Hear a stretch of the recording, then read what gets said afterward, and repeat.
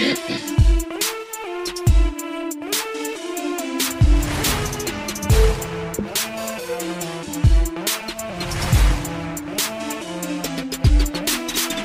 everyone. Welcome to Quirks of Creation.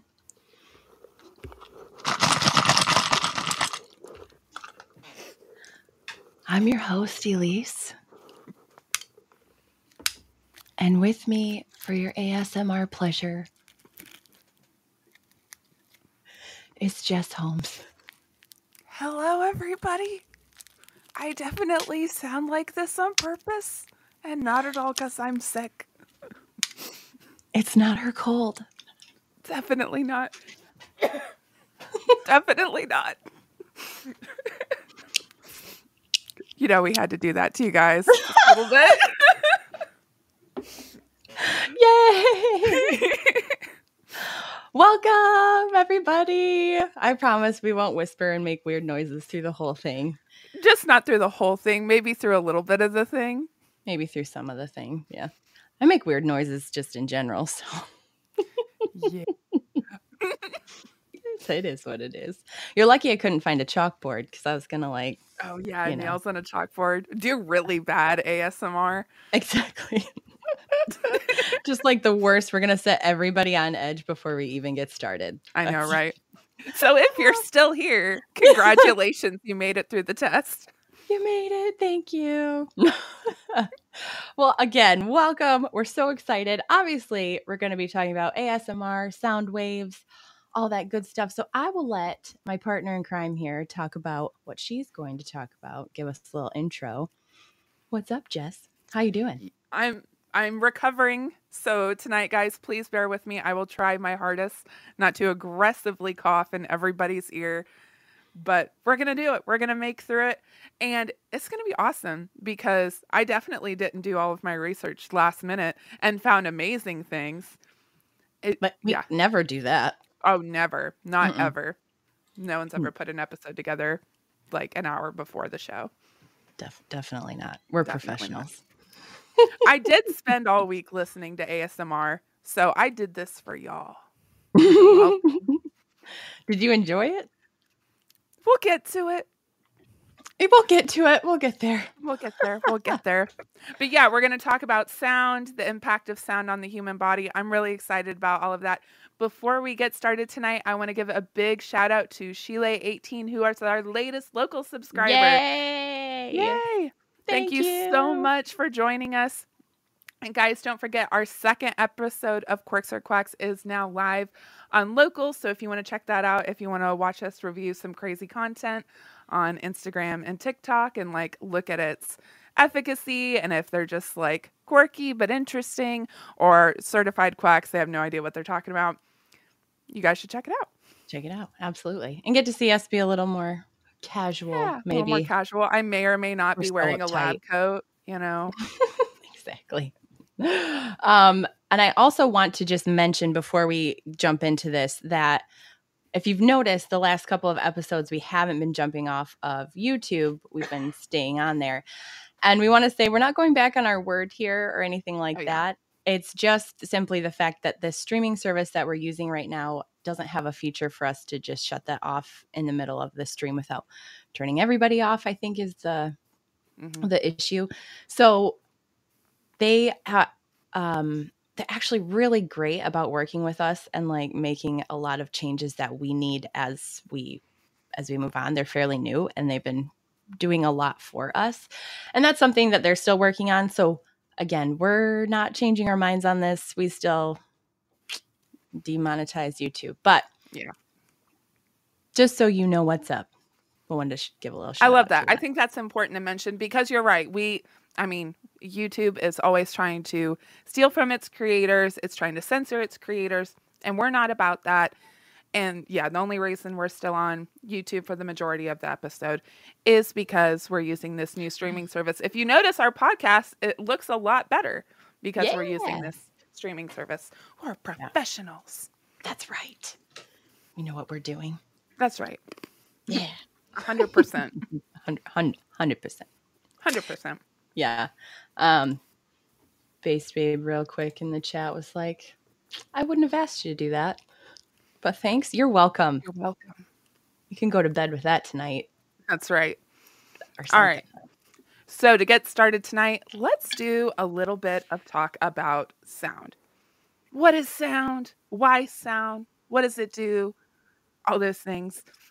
Sound is just a vibration, right? If you think of the pluck of a guitar string or the tremble of a vocal cord, it's just air molecules vibrating around an object that are disturbed from their resting position. And it basically starts this crazy chain reaction. Um, I'm sure everybody has seen this image of a wave before, a sound wave. You have your compressions, which are when the air molecules are closest together, and you have your rarefactions when they're below average pressure, and you get that nice little sine wave. Energy transfer happens parallel to the direction of the original vibration. And just so we're clear on how we're measuring sound, we talk about sound waves in terms of frequency, aka pitch. If you think about the musical scale, I'm not musically talented at all. I'm sure, Elise, I don't know, do you do music at all? In private. Right. I think there's like an A and a G and a Right. S in there. Yeah. All those letters, like the pitch is the frequency. Amplitude is intensity, how high the wave is or how loud it sounds. Velocity is how fast it moves through a material. And wavelength is the distance between two identical peaks. So from like the top of one hump to the top of another hump. Just refreshing some uh, sixth grade science or whenever you would have learned this. Yes. I totally remembered all of that. Just kidding. Yeah. Yay. I think we got a Rumble rant over in the chat. Mm-hmm. Sure did. Wartime propaganda. Yay. Hitting us up with some demonetized YouTube, which I didn't add Love to it. this screen, but That's all good. Thank you so much, Wartime Propaganda. thank you. You're right. I love it. Oh, yeah. Before we move on from waves, I do want to talk about like how waves can kind of phase in and out because I think this is cool. So if two waves start at 0 degrees, they would be completely in phase with one another, right? So if we think about this graph right here, if both humps are aligned, they would be in phase. So the height of the hump would get bigger, right? The intensity or the amplitude would get bigger. And if they're completely out of phase, they would essentially cancel each other out. So no sound would occur. I think that's kind of cool. That is really cool. Gotcha. All right. So all of that is going to be important as we talk about sound. However, sound isn't the only thing that acts like a wave, because if you guys remember our 5th episode when we talked about quantum mechanics, light and matter also behave like waves. That's right. Before you jump into that, we have another Rumble rant. Aww. Yay. So Britta NS4K, cold and flu ASMR, new trend just dropped. We're on to something. Gosh. We're on to something. We're going to start the new trend, literally coughing into the microphone. And rubbing the cough drops. Yeah, rubbing the cough drop wrapper into the microphone. Very relaxing. I think we found our new niche. Yeah. Mm-hmm. This is now the cold and flu ASMR channel. You're welcome. You're welcome. I love it. Thank you so much, Britta. Thanks, Britta. For those of you who are just listening and not watching, you really are missing out on the crazy hand motions in Elise's giant mug. So you guys need to go on over to Rumble, subscribe, all that good stuff. It's just added to this beautiful concoction that we have here. That's right. I love it. All right. So light, matter.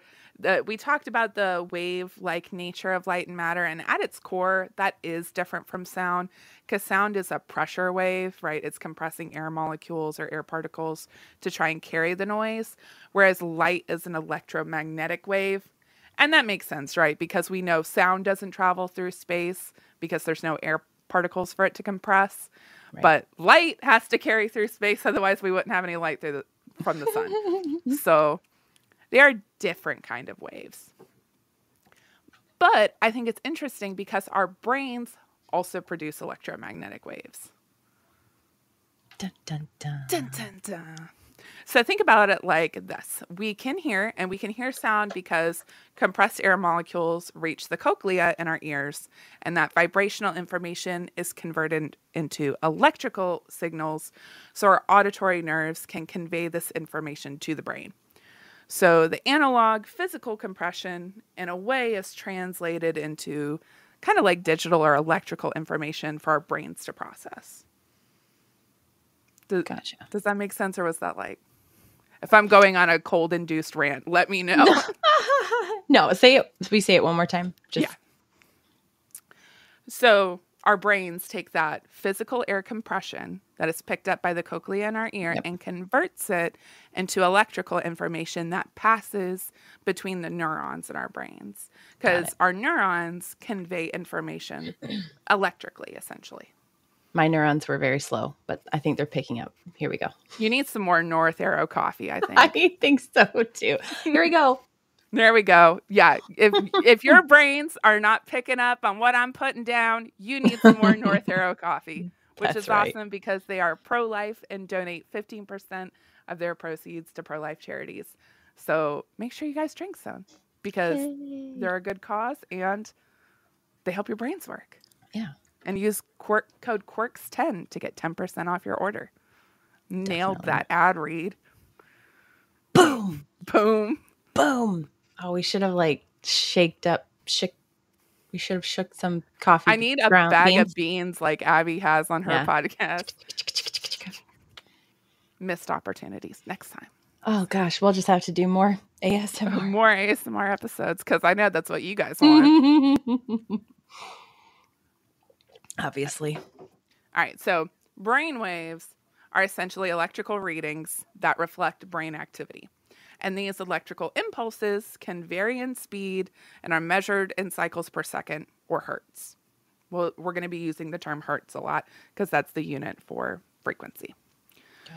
So in theory, you can detect a person's mental state and measure brain activity in certain areas and connect it to a particular function when looking at brain activity. So if I'm using my motor skills, it'll light up a certain part of the brain.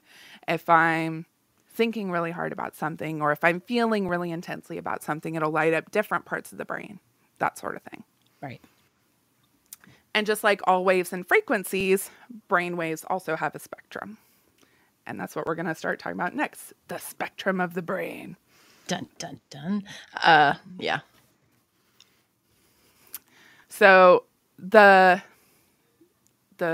brain waves that are considered to be deep sleep, the slowest ones are called delta brain waves. These are between 1 and 4 hertz. And they're the slowest, but they also have the highest amplitude. So you can think of them going long and slow, which is what you would expect if you're asleep, right? Your brain's kind of on reset. It's not doing a whole lot. It's just keeping your body functioning while you conk out. Thank goodness. Thank goodness, right? Otherwise, I'd never wake up. Me neither. But most commonly observed during dreamless sleep is the most restful sleep. So this is when your body is triggering a lot of hormone production. Your body's in a deep state of relaxation. This is the most restorative sort of sleep, or at least that's how it's been associated. And it's been found in individuals who have like different types of brain injuries that they will produce delta waves during waking hours. And that makes it really difficult to perform conscious tasks. I just found that kind of interesting. Yeah, for sure. And again, makes sense. If my brain is moving long and slow, like it's doing right now, because I'm on cold time. I don't have that excuse. It just is what it is. It just is what you have. You haven't had enough North Arrow coffee. That's right. Right. I'm working on it. Yeah. So maybe you're working a little bit more up to the theta waves. Right. These are the sort of meditative first stages of sleep. They're present when you're like relaxing or waking up from a light nap. I don't know a single person who's ever had a light nap. I don't know about you. When I nap, I'm dead. Out. Yeah. Yeah. I know people who are, I don't know. I know people who can power nap in 10 minutes and wake up totally refreshed. I'm like, what are you? I always wake up worse off after a nap every single time. Yeah. It's like I might as well not have napped at all. I shouldn't have slept. Because now I just want to go back to sleep. Yep. I find this one interesting because this one is also associated with REM sleep. I wondered. Okay. Yeah. So this is like when you're doing a lot of dreaming and mental imagery. So I don't know. If it's also associated with the light nap, you would think when you're in REM sleep, that's your deepest sleep, but it's actually not. Yeah. Gotcha. Yeah, I guess I've always just assumed that. Nope. Right? Yeah. I guess it makes sense if you spend a lot of your time dreaming when you're sleeping, you wake up feeling kind of exhausted. Yeah. It's because you weren't actually sleeping very deeply. Right. Didn't hit that level you needed to. Yeah. Again, excessive theta waves during waking hours could indicate brain performance issues and have been associated with signs of neurological problems. It's heavily associated with ADHD, which I think is kind of interesting because as much as ADHD can be overly diagnosed, that doesn't mean there isn't a population of people who suffer from ADHD. Absolutely. And this might be a way to kind of like sift out those who are just trying to diagnose kids because they can't sit still and they're just kids, and people who actually suffer from ADHD. Yeah. But they don't I'm pretty sure they don't. Well, So definitely not. Yeah. Keep going. In 2013, EEGs were approved for use for diagnosing ADHD, but I'd be curious to know how frequently it's actually used. Actually done. Absolutely. That's interesting to know. I think that's interesting too, because yeah, as someone who worked in public education for a while, right, I know that a lot of times that kind of stuff gets diagnosed by like school counselors and stuff. There's no way your school counselor has an EEG on hand.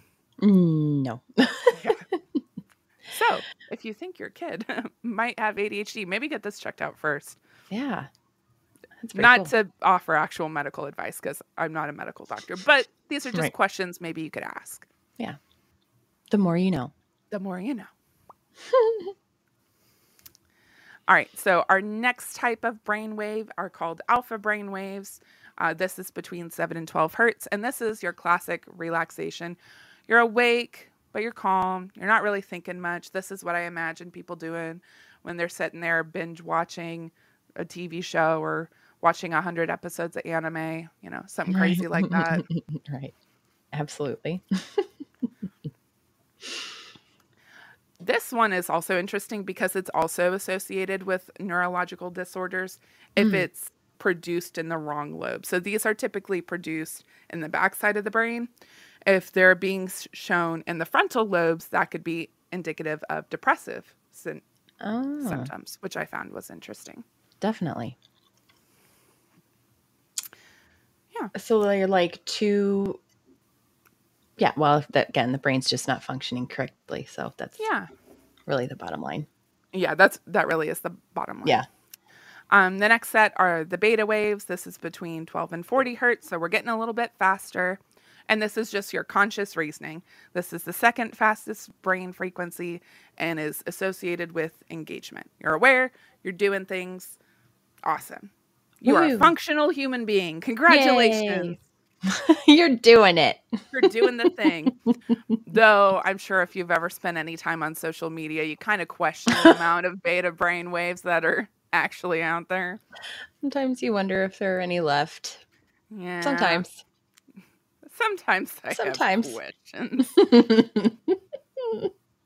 How are your beta waves? That would be funny. How are your beta waves doing today? Do you have any? High functioning. Right. Yeah. Do you have any? Do you have a single beta wave? Yeah. Does that still happen for you? It's funny because beta, they say, right, based on studies, right? I didn't look at all the studies. I did as much as I could. That our beta waves slow down as we grow older. And that just makes sense. Yeah. It's it's a bell curve, right? As you grow older, they start to get stronger because you get more experience. So I guess you're thinking more rationally, but then it starts to taper back off again. and Gotcha. peter out. I think I hit the peak, and now I'm on my downward. I'm over the hill. I'm 30. It's on over. the downward. Yeah. No, don't say that. All right. So the last brainwave that I will mention is the gamma waves. This is between 40 and 70 hertz. And these are typically associated with high level information processing or emotions. They're associated with complex feelings and situations. It's considered to be when the brain is firing on all cylinders. So admittedly, these are hard to measure with an EEG because it's like, how do you get a patient in a situation in which they're going to be emitting these types of brainwaves? Trigger them. Yeah, like you just going to start fighting with your patient or something to get them to be like, gamma waves. It does say processing complex information, so maybe you find high IQ patients. Yeah. You could do that. Yeah. I think this one's interesting because it's associated with human complexity. And I wonder, this is just me hypothesizing, I have no scientific basis for this at all. I wonder if this is an emission of the soul or the abstract mind in some way. Yeah. Because like we talked about, there's this unseen world out there we're trying so hard to detect and make sense of. Mm-hmm. And it's not like gamma waves are undetectable. It's just a challenge to detect. Mm-hmm. And, the spiritual world is out there. That much we know for certain. And I believe that magnetic fields are the spiritual kind of starting to leak into the physical world. And I could just as easily see like this wave or our soul spirit leaking into the physical world. I don't know. No way to confirm this, but it's just the thought. I always love your hypotheses because they give me goosebumps every time. Oh, thank you. Yeah, but no, I think that's awesome. We're trying to make the intangible tangible, right? And I think it can be done, especially with certain things, at some level. But like you said, like with the what gamma rays? Yeah, gamma waves. Gamma waves. Yeah, not the Hulk, not the gamma rays. Gamma waves. Yes. The waves. Harder to detect. So, and I like that hypothesis. That's a good one. Yeah. Because, it's not like we have concrete evidence of the soul, and I don't think we would ever have it, right? But as Christians, we believe in it, and we know it exists. It's just interesting to think that there might be lines or barriers that it could cross through. I don't know. Absolutely. All right. So having our ranges of brainwaves in mind, let's start talking about ASMR. Dun, dun, dun. Here we go. Reno Rob coming in to help us out. Oh, good. That's what I was just about to explain. What is does ASMR stand for? It is Autonomous Sensory Meridian Response, in case y'all were wondering. Thank you so much, Reno Rob. Yeah. Coming in clutch. Okay, so this basically describes the multi-sensory experience when a person is exposed to certain audio and visual triggers. I think I have a cool little graphic for it. Yeah, so it's this idea that you get a tingling sensation. They describe it as this feeling around the head and the neck area. And the way I think of it is like when my grandma used to brush my hair when I was a little kid, I'd feel kind of relaxed and I'd get little tingles at the top of my head. Mm-hmm.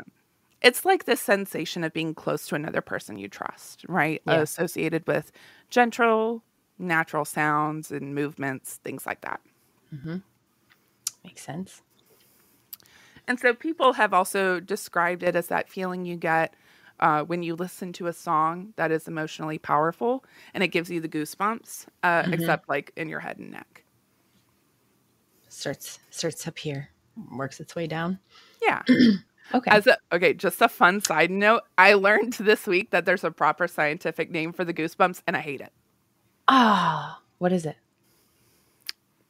I don't know. Piloerection. I hate it. Pilo is Latin for hair. Why is it this way? I'll stick with Goosebumps. Yeah, I'll stick with Goosebumps. But now you know. Now you know. Now you know. The more you know. Yep. Yeah. And so you were listening to a bunch of ASMR this week in preparation for this. So did you get any of those sensations?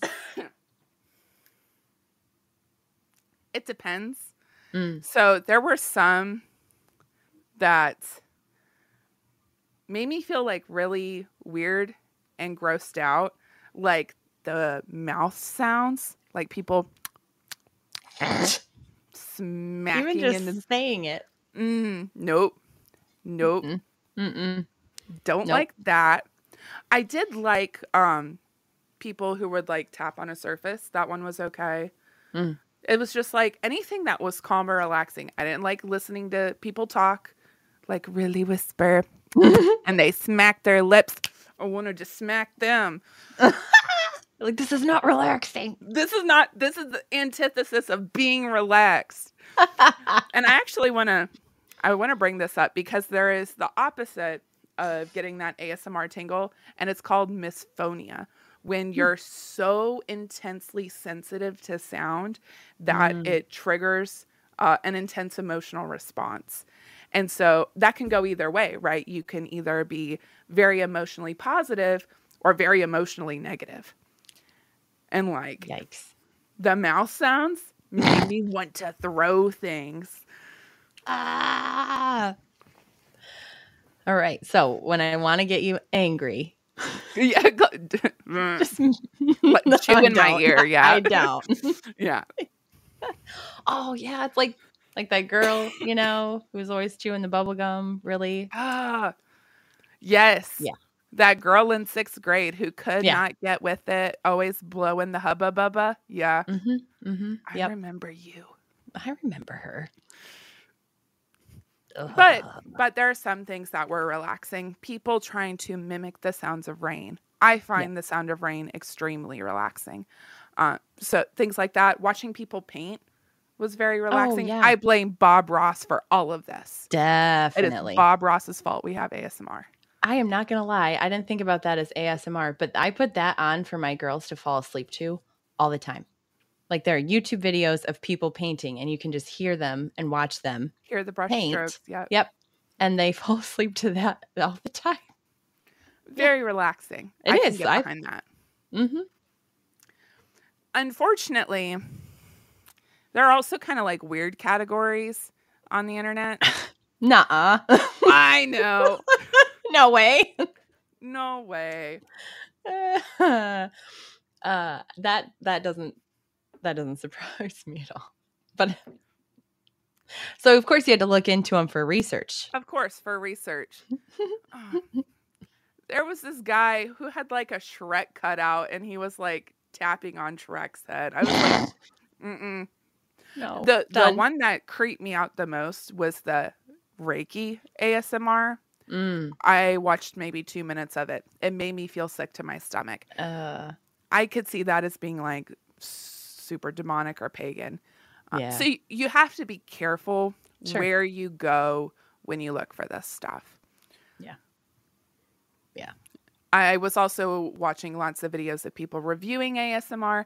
I know lots of medical professionals were upset at the whole medical imitation ASMR where like these very attractive women would dress up as doctors and pretend to give you a checkup.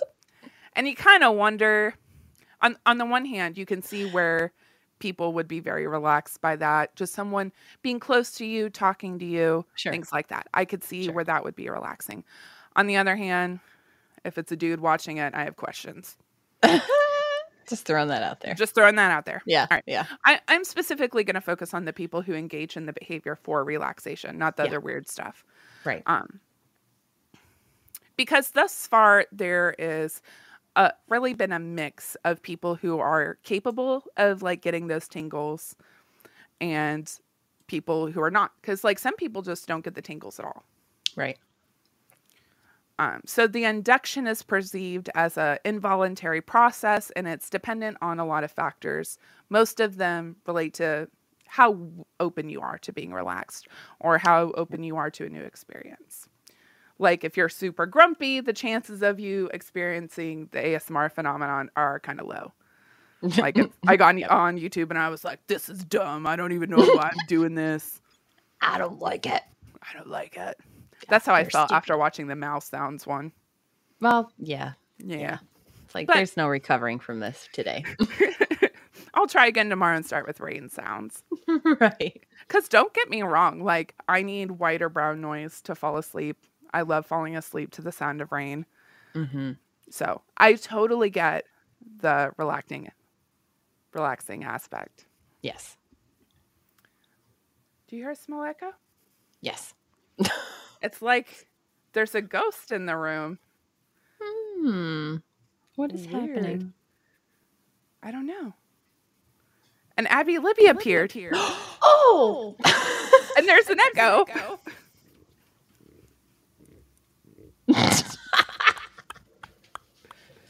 Okay, sorry.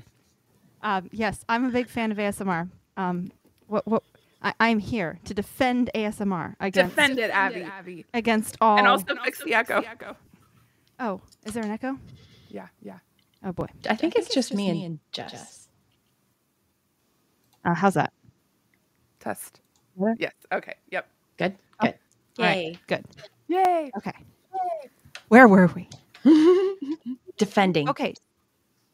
ASMR. I like listening to it because it's not just relaxing. It makes you feel cared about.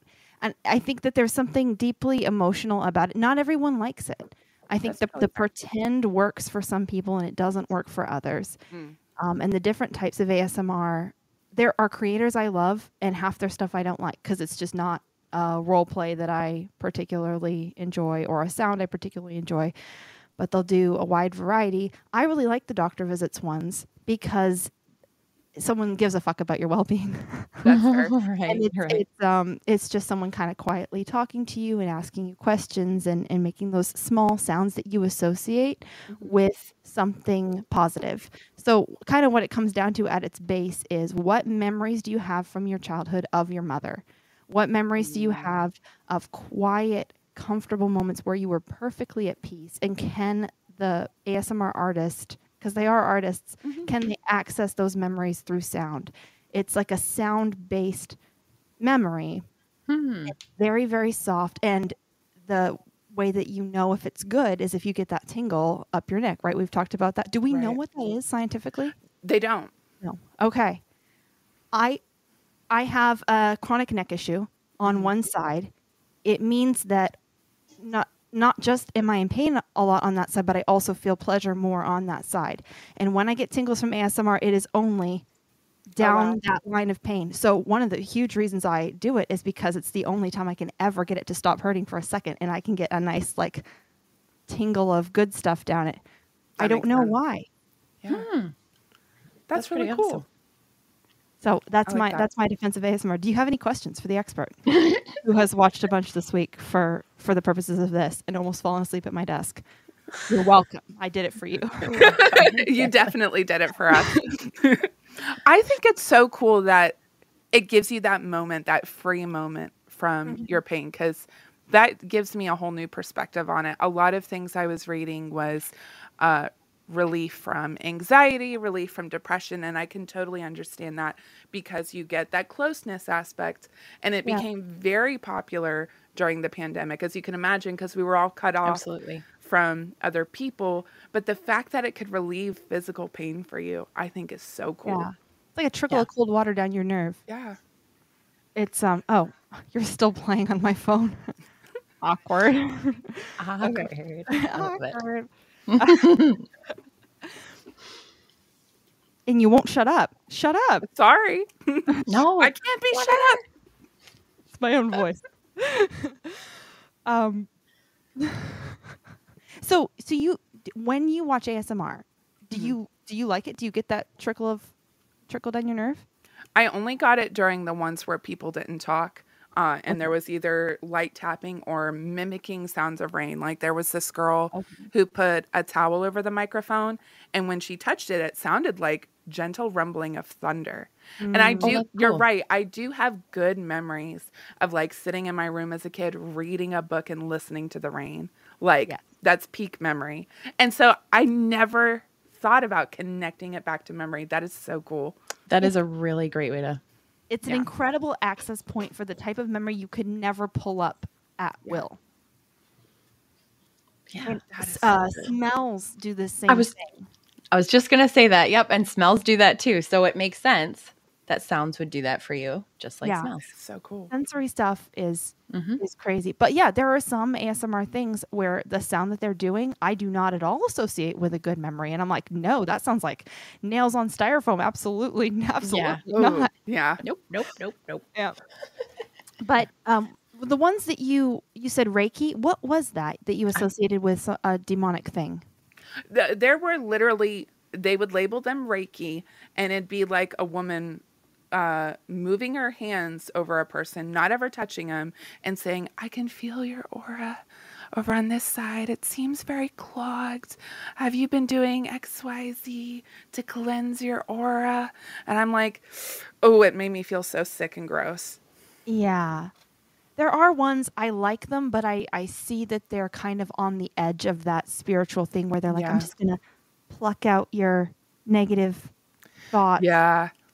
And there's a, okay, I want to talk about the placebo effect. Okay. Because I think this is why the plucking, I think of it like, because I can almost feel it. Like when they're like this, I'm just going to pluck out all your, like, think about whatever you're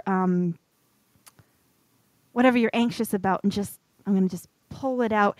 And there's almost a placebo effect to like, if you believe that she's pulling it out, it goes. And it's that same, we can let go of things. It's just a matter of like finding the right door to open so we can take out the trash. And so, but it's right on the line of that spiritual thing. But I think one of the reasons why doctors are mad about it and they can't put their finger on or won't say why is that most doctor visits are completely useless. 100%. Totally agree. All they do is make you feel cared about, make you feel, they ask you questions, they get you thinking about what's going on in your body. They make you, at best, they make you feel cared about. At best, they deliver a placebo effect. If you can exert that same level of belief for an ASMR doctor visit, you get the exact same benefit for free. Right. Yeah, that totally get 100% respect. I just have like small concerns when people try and use it for different things, right? Things that are like, if I tried to use it, like there were ones about cold and flu. I've been sick all week, guys. I tried some of those. My cold is still here, They were actually pretending to fix it? Yeah. They were like, let me put this cotton swab up your nose. I'm going to pull it out and you will be decongested. Okay, that's not what I watch at all. And then Jess went, still congested. If somebody is interested in trying something and you want to try something that's like safe and kind of on the GB ASMR on YouTube is a really big channel. She does all of these really quirky role plays. One of my favorite is like in it, you're a computer and the person is like updating you and like, it's just fun. And then there's all the tapping, keyboard tapping and it's just, there's nothing weird going on. It's just I actually really like the one you sent me, which was like super meta. And she's like filling your prescription for ASMR and she'd open the pill bottle and different sounds would come out of it. I thought that one was cute. I like the part where she's like, you can't take this while operating heavy machinery.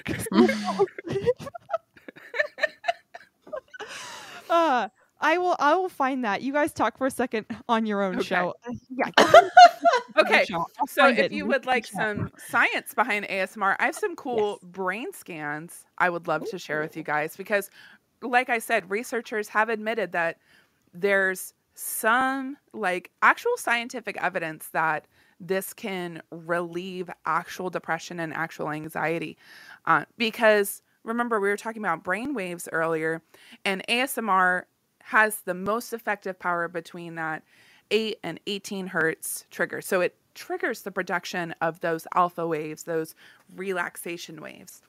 And so this study using functional magnetic resonance imaging, fMRI, looked at the neural response of the brain to ASMR. So basically, these are just scans of the brain to show the neural pathways that are triggered when a person listens to it.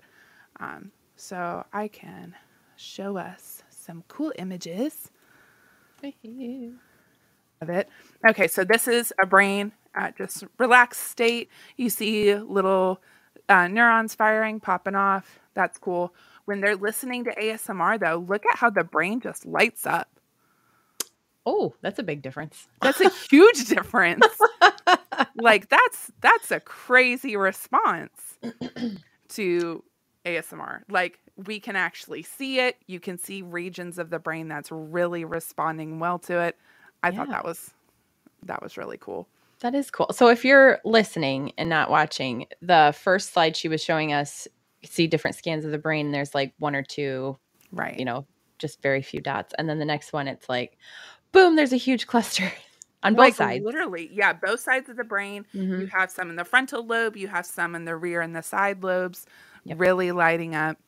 And before I wonder if that's because of how much attention you're giving to it. So if you listen to ASMR kind of in the background, it's not going to have the same effect as if you sit deep engaged and like really listen. And that's the only thing you're doing. And when people are listening to it to fall asleep, that is the only thing that they're doing. I only get the tingles when I'm like really listening. And I wonder if that's what the scan is showing. I think that's true because they were specifically trying to see which areas of the brain lit up when a person got the tingles. And so that's what they were interested in when you were really honed in to ASMR. And you're right, because like when I was just trying to listen to it in the background while I was in meetings and like doing lesson planning, I was like, this isn't doing anything at all for me. But when I like sat down and actually watched the video and put all my concentration in it, that's when I could notice it. Yeah. And you said you had to be kind of open to it too. Like, if you're going in with this negative or even just kind of closed-minded aspect to it, it's not going to do the same for you either. So you do have to participate in order for it to access those really warm memories. You have to be open to the role play of it, I guess, or the pretend of it. And I think makes sense. Sometimes I'm like, wow, this is really sad. Like ASMR base is for people who miss their mothers. Like, and it's not your mom. And it never will be. And so in some ways, it is pretty sad. But on the other hand, it is a real person who, cares about their craft. So you are 100% right that they're artists, because I just think of the video editing that I do and how complicated it is just to make little clips to put on TikTok. I can't imagine the amount of time and effort it takes to overlay those sounds and make it sound enjoyable and soft and gentle and not like oppressive. I mean, kudos to them. That's a real skill. I have never seen a successful guy doing it. It's always women. I think there's something about the feminine that is necessary for it. I've seen gay guys try to do it with like long nails, and it's just nope. Not working. Not working for you.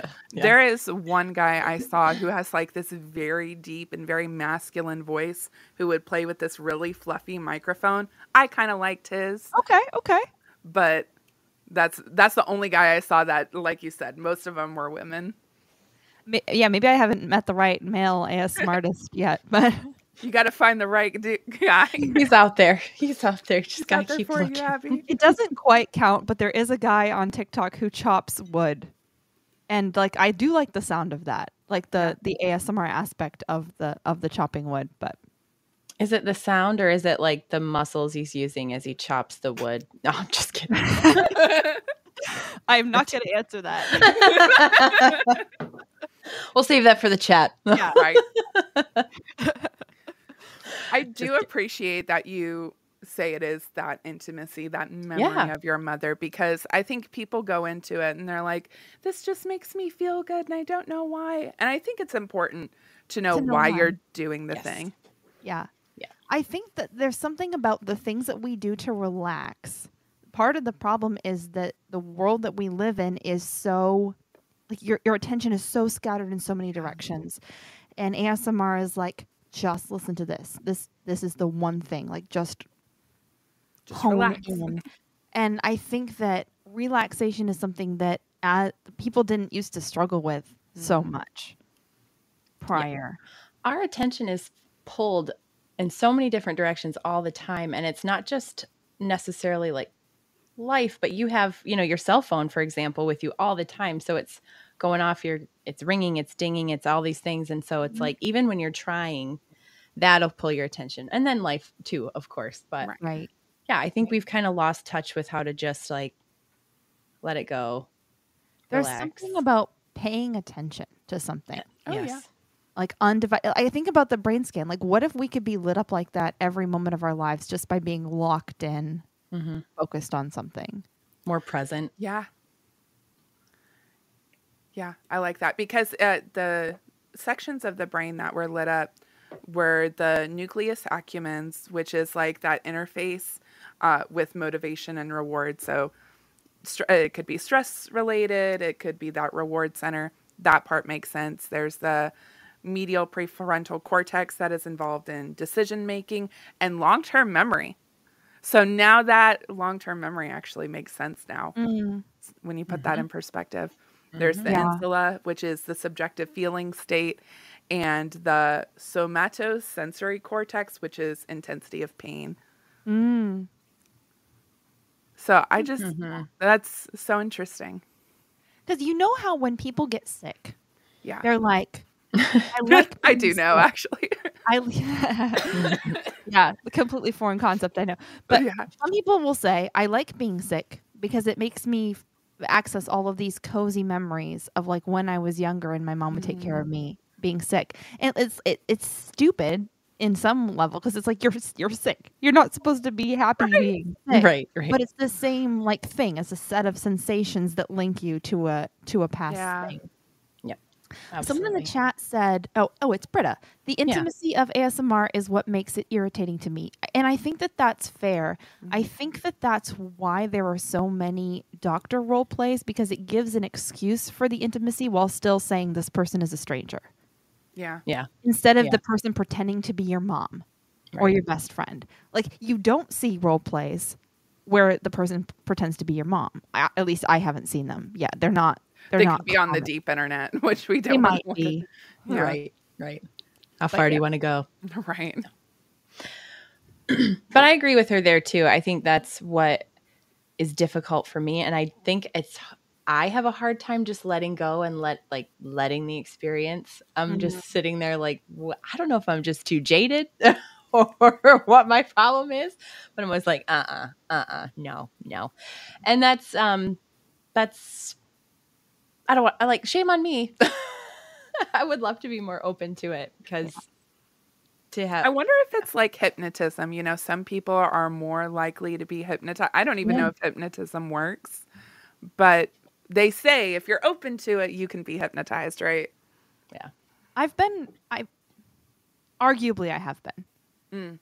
So, I mean, maybe there's a direct through line there of like, if you're open to this level of, I think there's like a suspending disbelief. Like if you're willing to do that, you might like ASMR and hypnotism. There you go.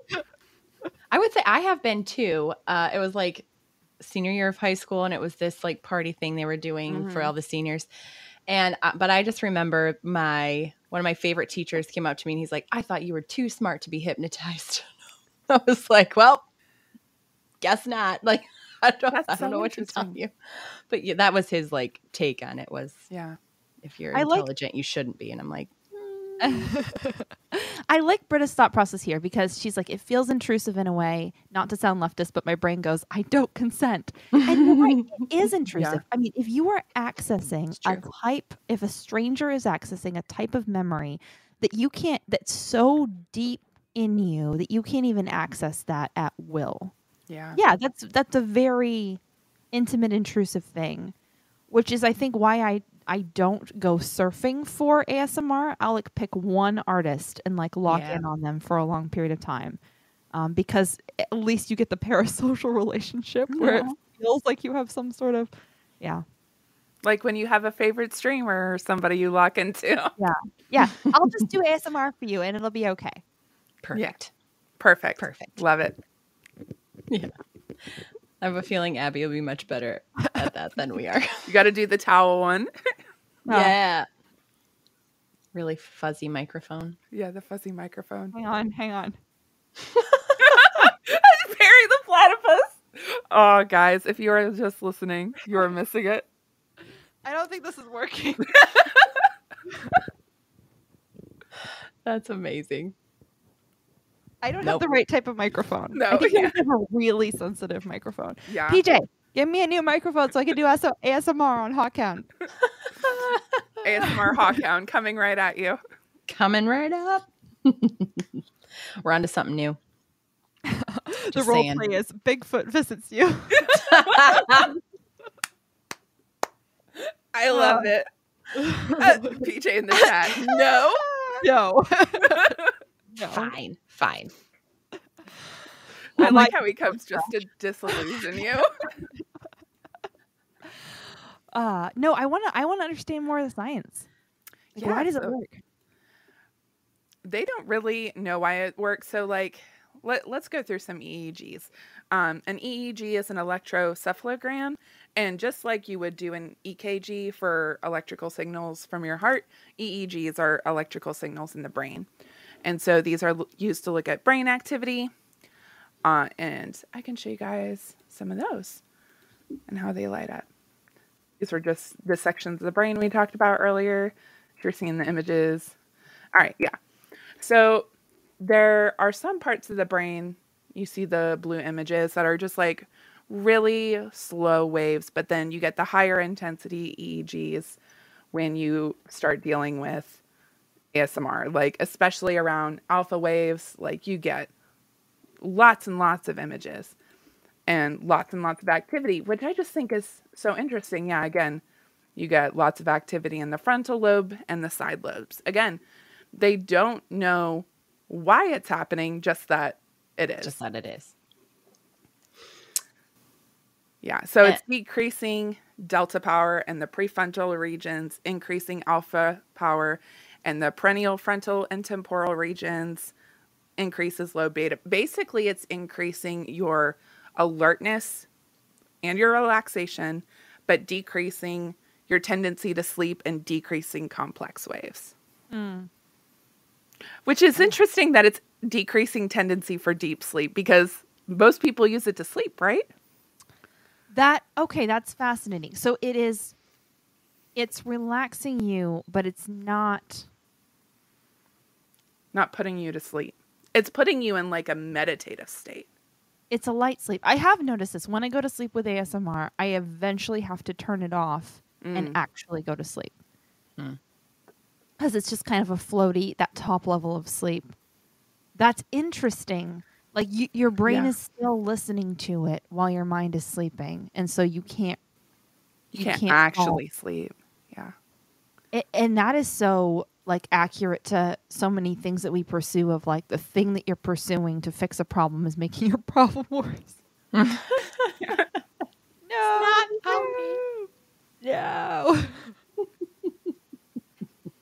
We have so many conspiracy ASMR things in the chat. PJ cannot say no to all these things. Okay. Lay them on us. We want to hear them for the next episode of Conspiracy Pilled. Okay, these my ideas are: role play, you're in an MK Ultra session. Role play, you're a frog and the water is turning you gay. Role play, the government is manipulating weather in your area. See, rain sounds. Yeah. Harp. Right. Role play, harp. And then Britta's are even better. She's like, role play, you're faking a movement. There's too much gold here to ignore. I'm just I'll throw that out there. I love it. I think we have enough votes in Hawkhound, the three of us, to override PJ. So, oh snap! You're PJ's witnessing the takeover again. Role play. Dyatlov passed. Oh no! Okay. Please continue with the science. Okay. So since we've talked about how ASMR can like help relax us, let's talk about sound healing, because people are interested in like healing more than just depression, anxiety, sleeplessness. There were people, like I said, who were trying to like heal my cold, which obviously didn't work. But there is a little bit of something there. So there's this principle of entrainment where one rhythmically vibrating object will synchronize with another.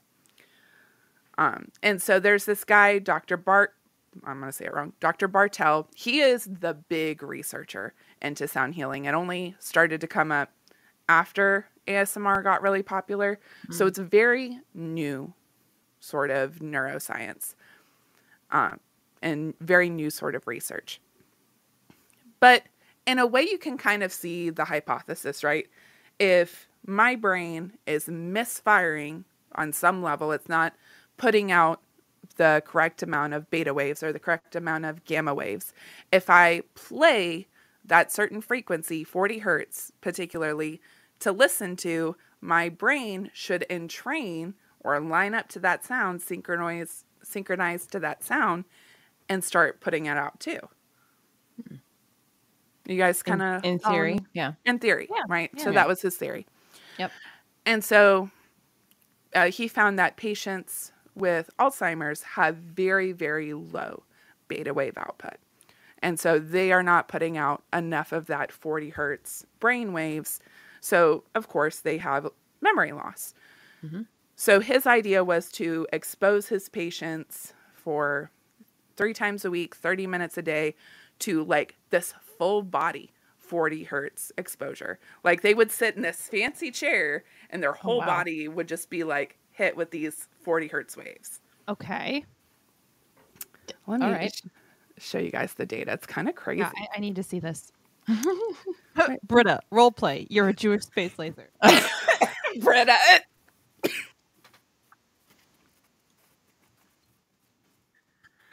Okay, this is Dr. Bartel, in case you needed to know what he looked like. Oh, hey. And this is the chair that you'd sit in. It's kind of a cool chair. Yeah. All right. This data is crazy to me. So his patients over weeks, over sessions, the blank that he'd put them in, they would just sit there and watch a DVD. But the actual patients, accumulatively over time, would show improved memory. Wow. Yep. Because their brain is in training to that sound. It's getting in that frequency. Because again, if you think about the way the electrical signals in our brain works, if my brain is not firing enough of a specific frequency, that part of the brain isn't going to function as well. If I entrain or synchronize my brain to a specific sound wave, it will start to synchronize to it and fire off better. So it's like what we were talking earlier with how chaotic the world is, how our attention's going in all these different directions. If we can just focus on one frequency. Did it, and does that show like how long so they would do 30 minutes 3 times a week, right? 3 times a week. 3 times and it would accumulatively improve. Not just improve so it wouldn't... for the session. Every time they came back, it was a little bit better. And they would be passing more memory tests. They would say they could remember their grandchildren better. And this is part of it's self-reporting, part of it's testing. Again, this is new research, relatively new. So I would like to see it repeated to fully believe it, but I can at least see the efficacy of the hypothesis. Yeah.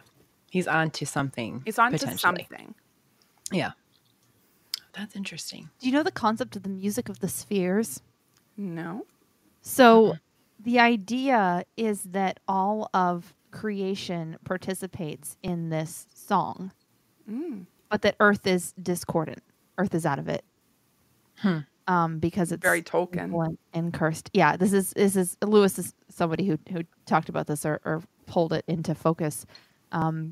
But I want if there's something to it, if there is some sort of song, because Tolkien did it too with creation.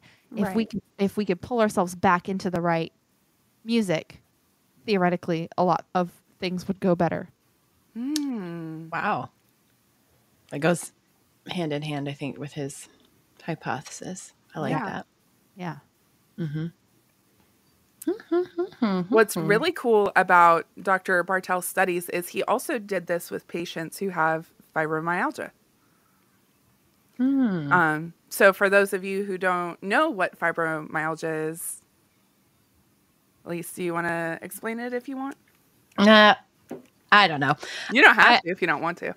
No, if you have a better, you go ahead with your definition. Okay. Mine is just like stuff I pulled from the paper. Yes. So it's basically a muscular skeletal disorder.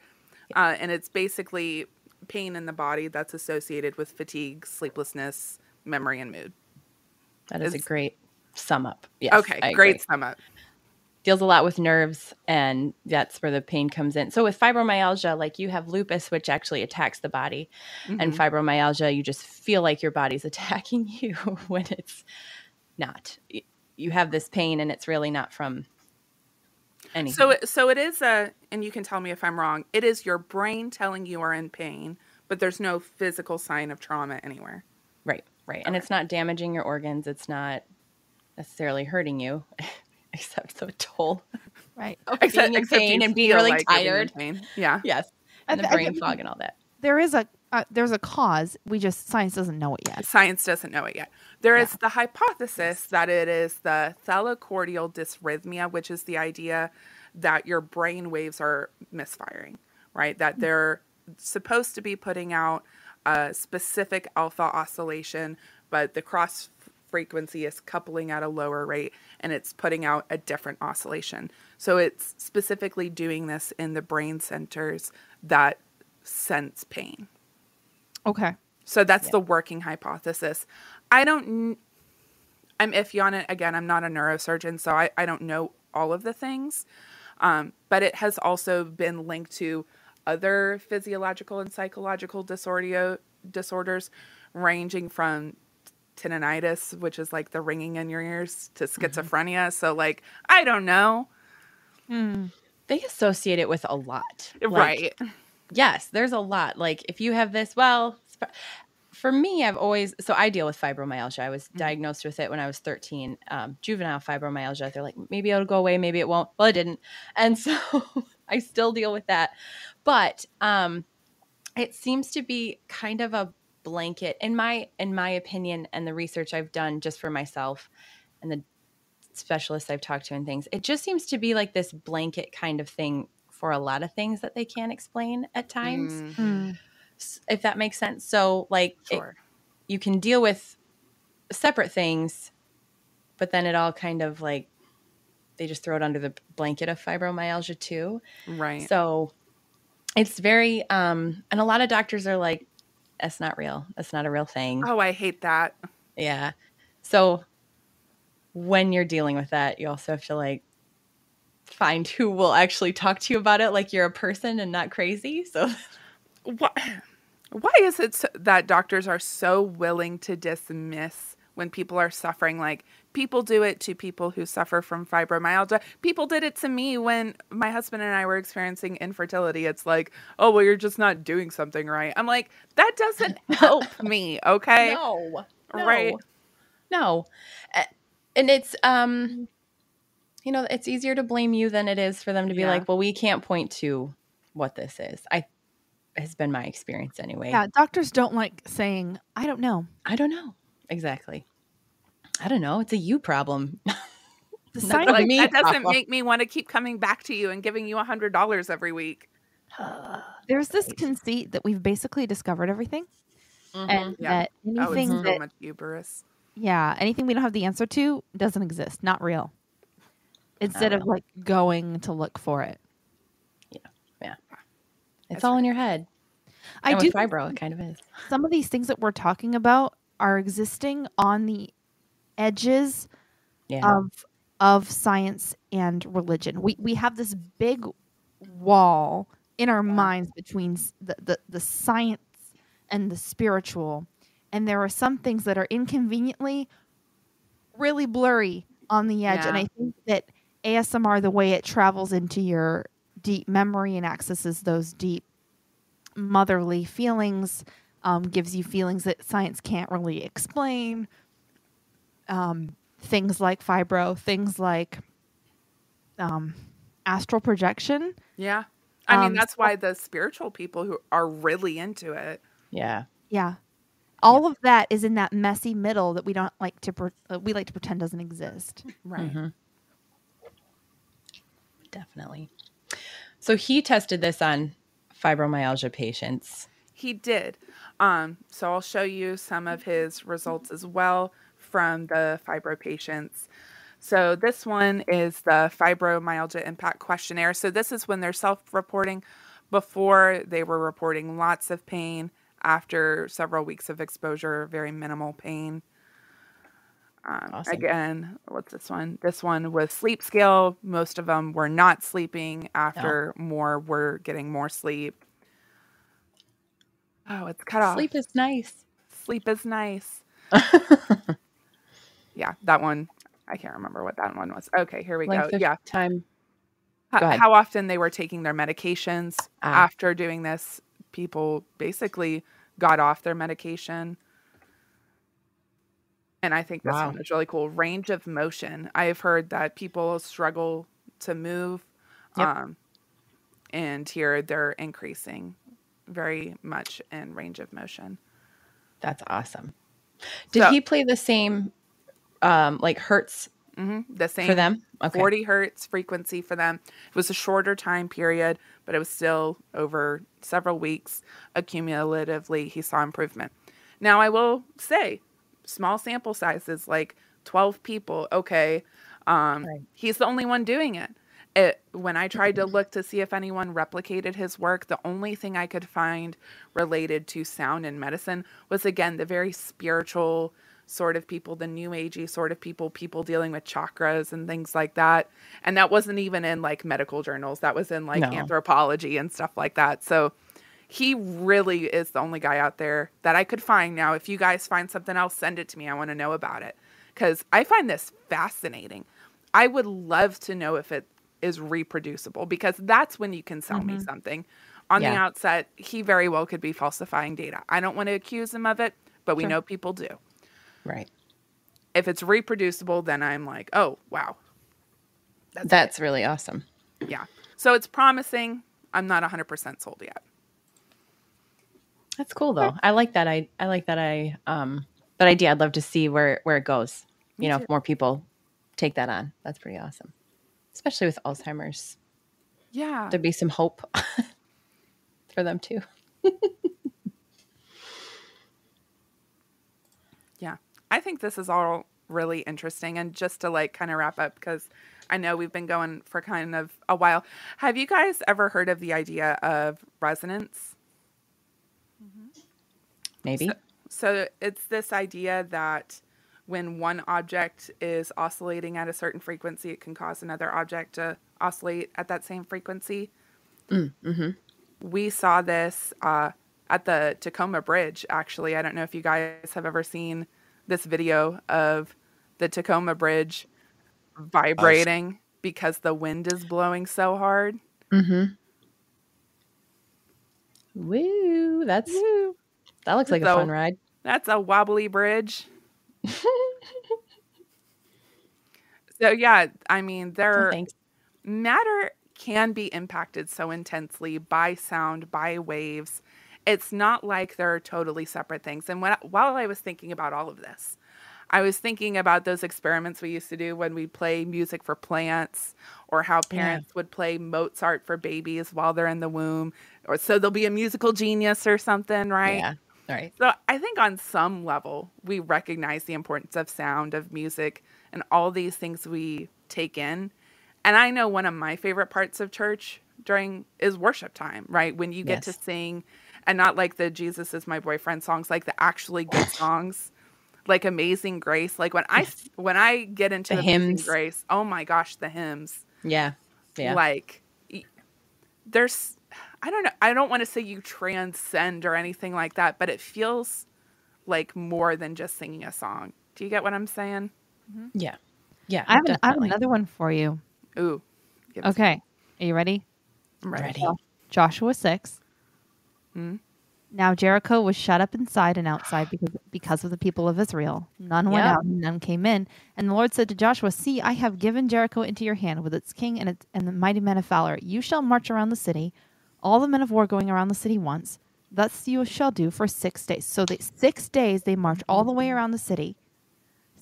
7 priests shall bear 7 trumpets of ram horns before the ark. On the 7th day you shall march around the city 7 times, and the priests shall blow the trumpets. And when they make a long blast with the ram's horn, when you hear the sound of the trumpet, then all the people shall shout with a great shout, and the wall of the city will fall down flat, and the people shall go up, everyone straight before him. They do. This is a very specific set of instructions that is very much based on sound and resonance. Yes. They march around every day for 6 days, like destabilizing whatever this is. And then on the 7th day, they do it 7 times, blow the trumpets in a very specific way and at very specific timing. It's I love it. All these marches, then the trumpets, then you all shout and the walls fall down. Yep. This is a scientific set of instructions.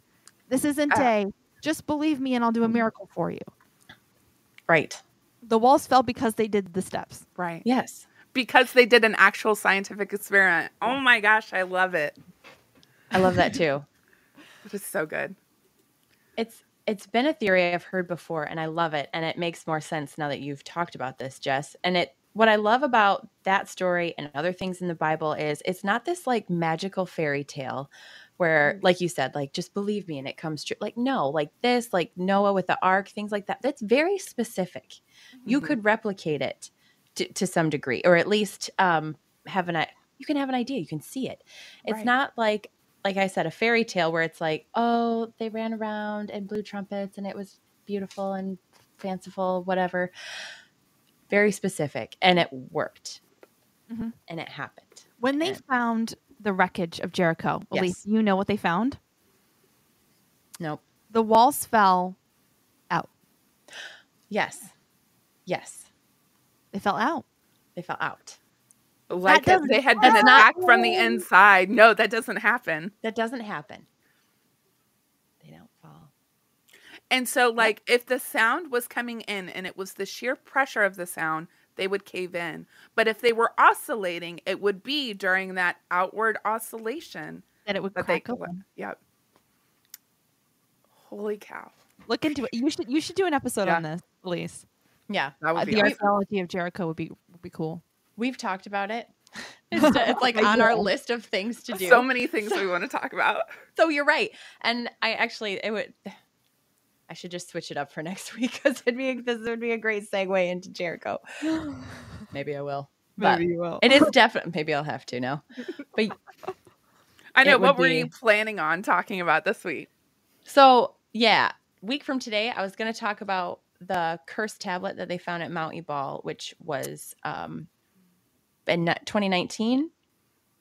And the thing about this one that I really want to talk about, so there was a peer review done I think 2021, and then the second one came out this year. And what I love about this story, not only is it a really cool tiny lead tablet that they found that could be so tiny. It looks like a cracker.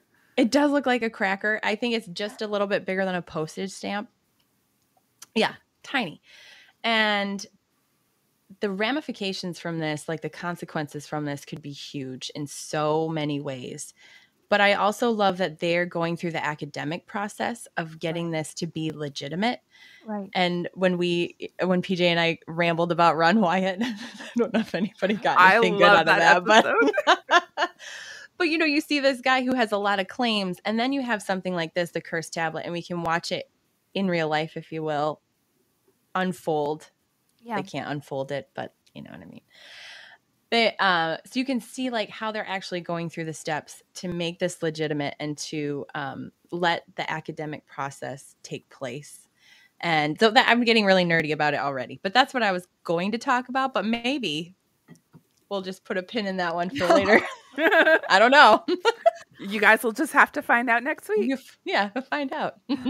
Freda called the lead tablet forbidden snack. Forbidden snack. Don't eat it. Do not eat the cursed tablet. Don't eat it. On that note, we hope you guys enjoyed today's crazy episode. It's been super fun. It's been super duper fun. And hey, actually, before we go, since Abby's here, in 2 weeks, I think, yes, you and PJ are going to have like a little meet and greet here in Michigan. Yes, on the 26th.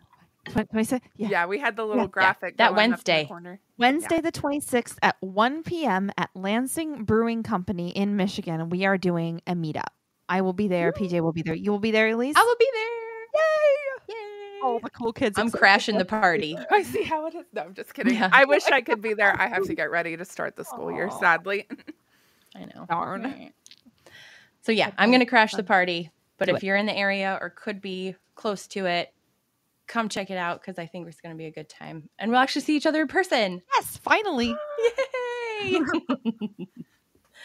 But yeah, so that's what we have. What's coming up for Conspiracy Pilled next week?